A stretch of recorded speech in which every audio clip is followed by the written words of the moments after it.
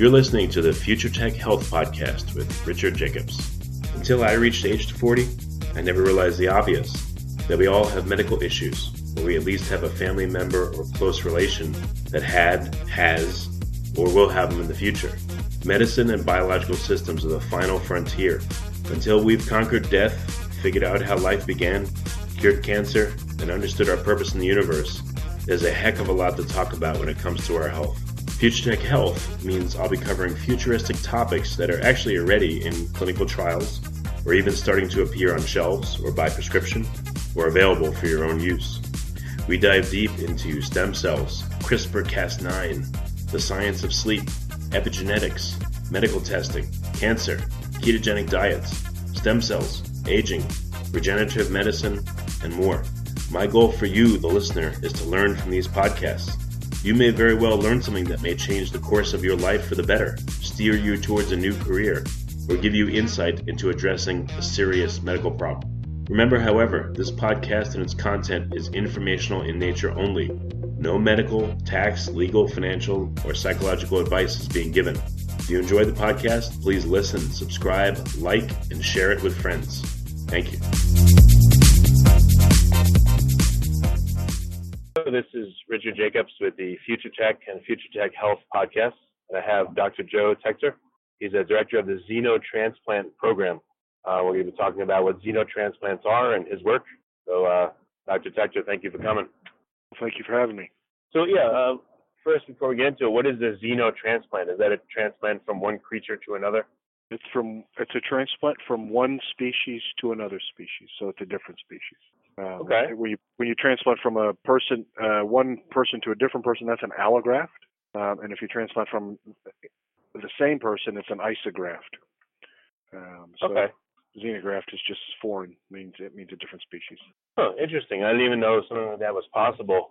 So so you actually do xenotransplants, or are you just studying them? Like, what is your work about? So we are working to make it possible for people to receive genetically modified pig organs instead of human organs. So if you look at the landscape in transplant, and the situation is similar throughout the world, but I'm going to use the statistics for the U.S. And so in the United States, there's over 120,000 people waiting for organ transplants. Roughly 100,000 of those people are waiting for kidneys.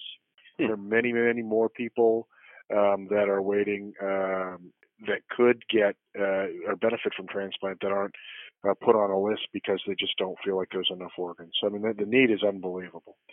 So the problem is that you and I, if you were to put a pig organ into us, we would reject it within minutes because you and I have antibodies that bind to the sugars on the surface of the pig cells. And so my work in my lab with my team, and there are teams throughout the world that are pursuing this, is trying to make it possible through the use of genetic engineering of the pigs and new types of immunosuppression of a recipient to be able to put pig organs into people in place of a human organ. Okay, and you said, all right, so out of all the organ transplants out there, kidneys are by far the one where there's the most need and the fewest organs available? That's right. Yeah, actually, a friend of mine needs a kidney transplant. He had to go through a whole process and had to be vetted, and they had to make sure he's eligible, and he goes to, he has to do all these things just to be put on the list. So, yeah, I'm sure it's necessary, unfortunately, and it's because there's not enough of them to go around. Yeah, it's a daunting process. There's no question about it. It would be very different if the organs were available. So you want to, so you want to harvest pig organs and be able to transplant them into people. What are, you said about organ rejection, what are some of the roadblocks or difficulties in doing that, and how can you overcome them? Well, so currently the roadblock has been one single problem, and that is that you and I have antibodies to pig cells. And so those antibodies bind to the surface of the graft, and they activate a system in the blood called complement that sort of drills holes in the blood vessel lining cells, and it makes the blood clot in the organ, and so the graft dies on the table. So there's a number of ways that you can get around this problem, and so what people have been doing lately is using the new genetic engineering tools Specifically, people have been using the CRISPR-Cas system to delete genes. And so in my lab, we deleted 3 enzymes that are responsible for producing sugars that you and we have those enzymes in our body, but we deleted them during the course of evolution. And as a result of those deletions, we now make antibodies when we encounter those sugars, and we encounter those sugars when we're babies, and our gut gets reconstituted with bacteria or flora. So it's a normal process, and so that's how come we have antibodies that end up binding to the pig cells. But so when you delete those sugars, with each deletion, the antibody binding to the pig cells that you and I have goes down, and so now we're at a point with the 3 genes knocked out. 3 out of 10 people on the wait list that we've tested about 2,000, would have a negative cross-match, meaning that they don't have any detectable antibody to those pig cells. So that's the first barrier cleared. And so then the situation becomes that makes it much more like a human to a human transplant, because if you were to get a kidney transplant from a relative or from somebody else, one of the last things they'll do is they'll take your blood and they'll make sure that you don't have any antibodies to the donor. And this is no different. The only difference is instead of the donor being another person or a dead person, a person that's recently died, it'll be a pig. And so now we're at the point where we have people that can probably receive these kidneys without rejecting them on the table. And so they would need immunosuppression or drugs to suppress the immune system, just like you would for a human-to-human transplant. Yeah, that's what I was going to ask you. If you're able to do this, with pig organs, why can't we apply this to human transplants so there's no need for immunosuppressive drugs? Well, so we're a long way from not needing any immunosuppressive drugs in a xenotransplant. But the issue with why you can't do that in humans is when you get the human organ, that organ is already formed. Whereas with the pigs, we're able to take cells and modify those cells and then clone those cells so that the pigs are created and born with that in mind. And so once the organ is already formed, the horse is kind of out of the barn at that point, if that makes sense. Right, unless you could 3D print an organ, but that's another pathway that's still being worked on. Right, that's another pathway. And at some point, that might be very feasible, but currently that's not, we're not able to do that to the extent we'd need to be able to do it clinically. Well, I heard that there are also viruses over time that have worked their way into animal genes and into our genes. I don't know what they call them, but so they're called retroviruses, and so sure, and so we have retroviruses. There's human endogenous retroviruses. There are pig endogenous retroviruses, and so in the 1990s, late 1990s and early 2000s, there was a very big concern that this porcine endogenous retrovirus, or PERV as it's called, could infect people and cause a new disease in humans. And so that slowed progress down in the field tremendously. So over the last 15, 20 years, one of the things that's been sorted out very clearly is that people have started to figure out that, hey, if you have this porcine endogenous retrovirus, the first part is it's been very hard to get it, and if not impossible, to get it to infect normal human cells. They have been able to get it in cells that are transformed or are altered, but they have to get the two of the 3 viruses, PERV A and C, to recombine. And in addition, because people have gotten so much more experience with pandemic viruses and new diseases, what they've learned is that these people have had a really long exposure to pigs. And so there's never been an instance where somebody was thought to have a disease from porcine endogenous retrovirus. In addition, this porcine endogenous retrovirus, or PERV, it's never been shown that virus causes disease in a pig.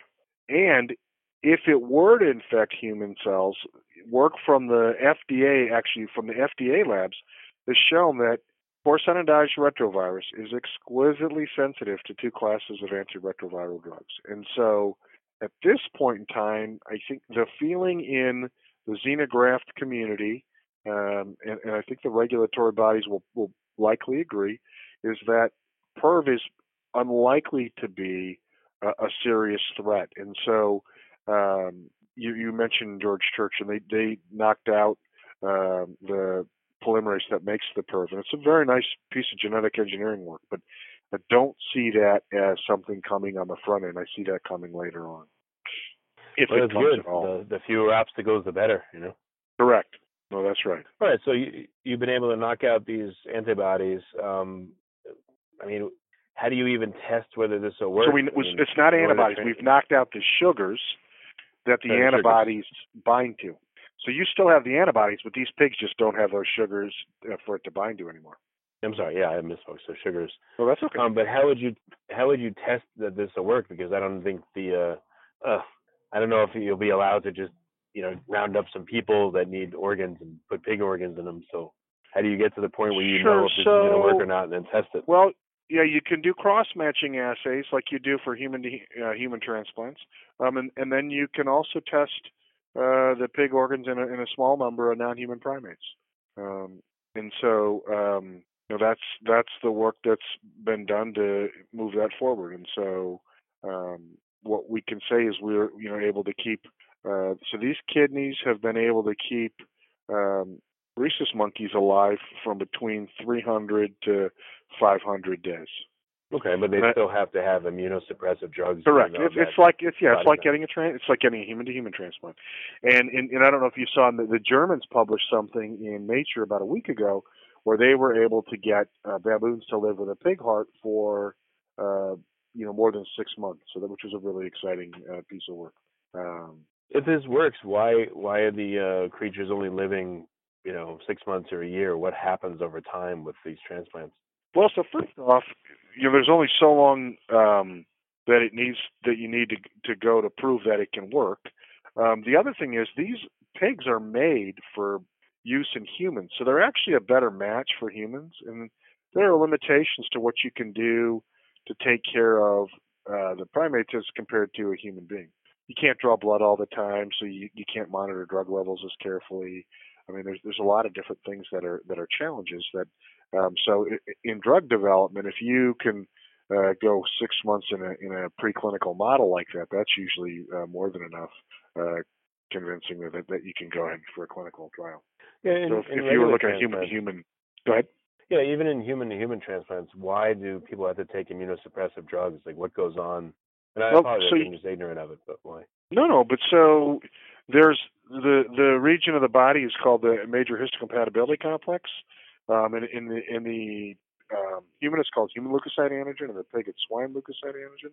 But if your immune system is able to form antibodies, if they don't match exactly, and it's unusual for them to match exactly, then those different molecules signify the body can start making some either T cells can bind to it and cause a reaction, or you can make antibodies to it, and then antibody rejection is very hard to overcome.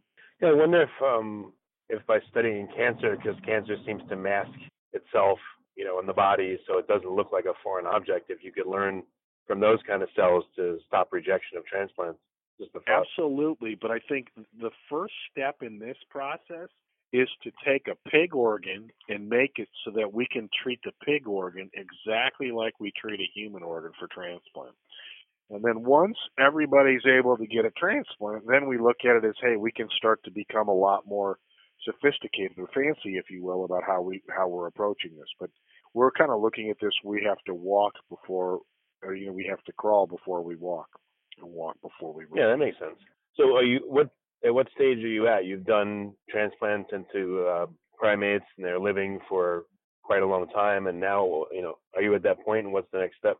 Yeah, so we're getting to the point of where it might be reasonable to start considering, moving forward to try this in a very limited fashion in people that are not going to get a kidney transplant. Well, what's required regulatory-wise in order to be able to do that? Like, what steps do you have to go through now? Well, so there's a formal process you have to go through with in this country in the Food and Drug Administration. You have to have several meetings before they'll issue an investigational new drug application so that you can move forward with it. But yet before that, you have to be able to make these pigs. You have to have a specialized facility where you're able to raise the pigs in a fashion where there's viruses that they're not allowed to have. And that's any kind of virus that's likely to infect a human. So on our list, that's probably 31 viruses, I would, off the top of my head. So you have to develop the assays to test for those, and we've done that.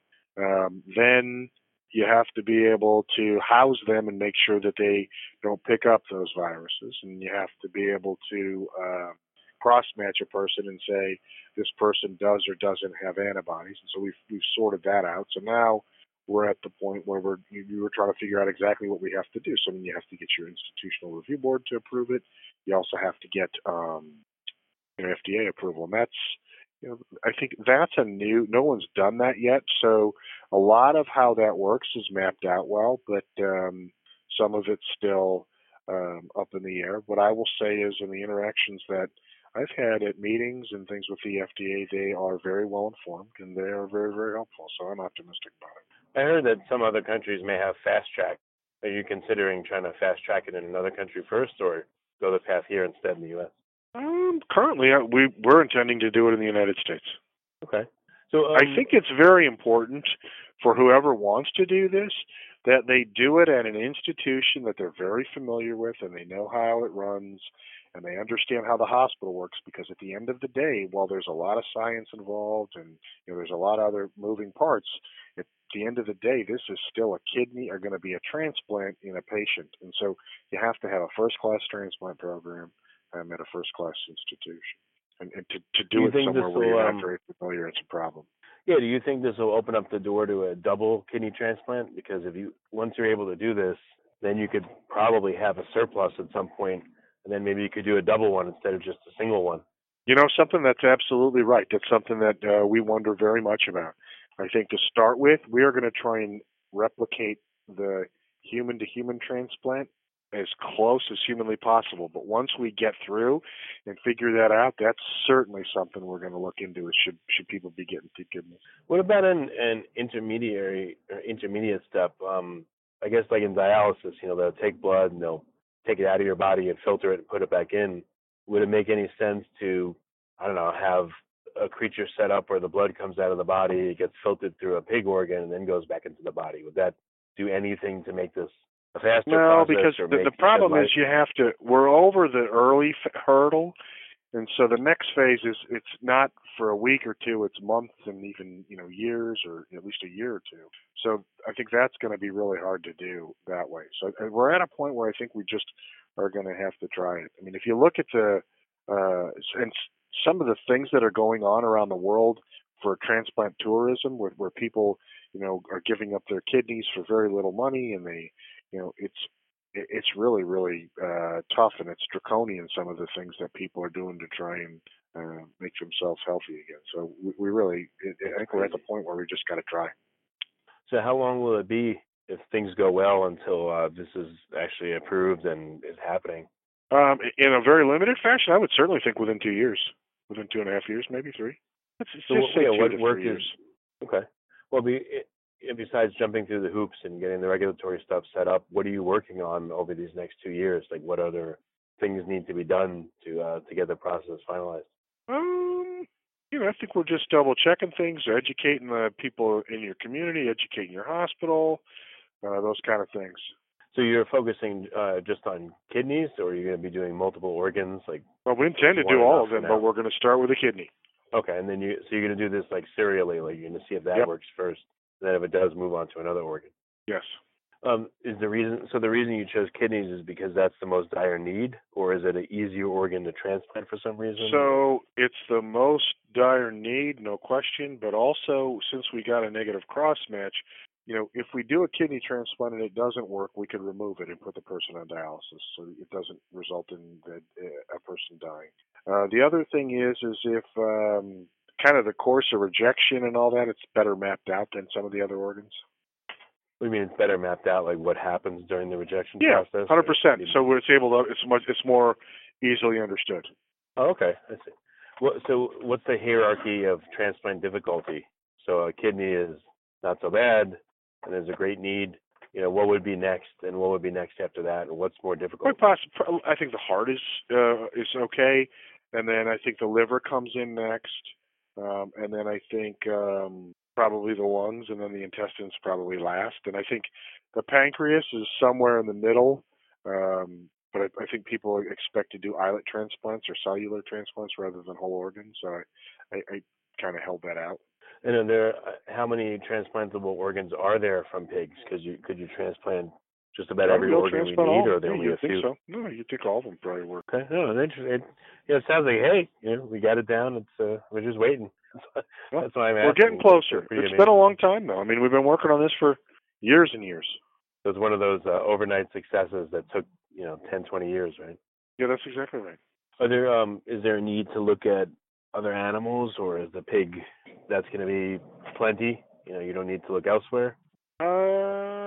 Well, the pig has all the characteristics that you might look for. Number one, as far as they're used for food, so that's one barrier where people are used to using the pigs for human benefit. Then pigs come in all sizes. They grow fast. They have sizable litters. They come in the size of the smallest human, the size of the largest human. Anatomically, they're similar. Physiologically, they're similar. The pig genome is well characterized. We're able to do a lot of genetic modifications to it. So, I think there's a lot of reasons to go with a pig. So I think that's probably going to be the animal of choice.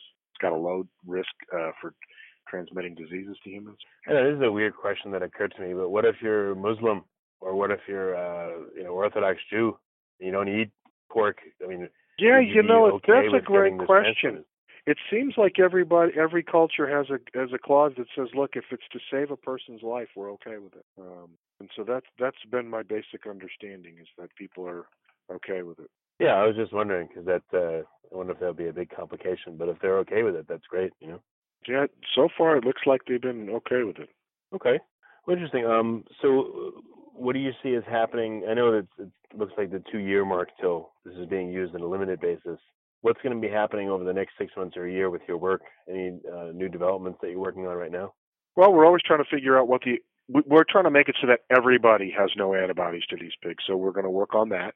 And we're sorting that out. And we're validating some of the tests that we're making for the, for patients, whether it's the cross-match assay, so we can, validate that we're really good at picking up whether or not you have antibodies to the pigs and what they bind to.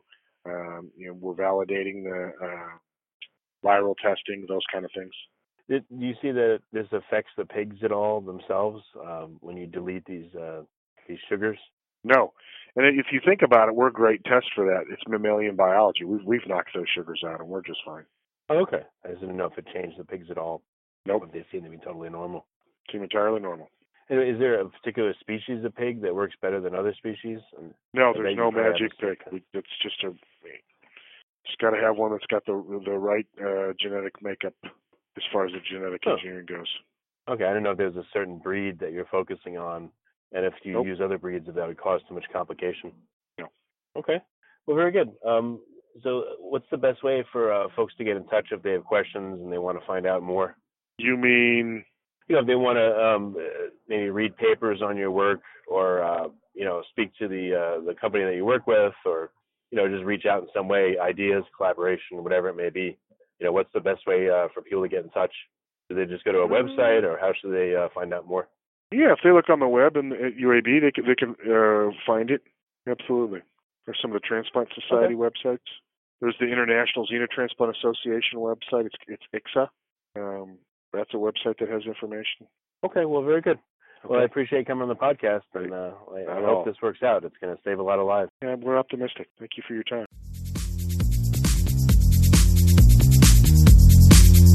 You're listening to the Future Tech Health Podcast with Richard Jacobs.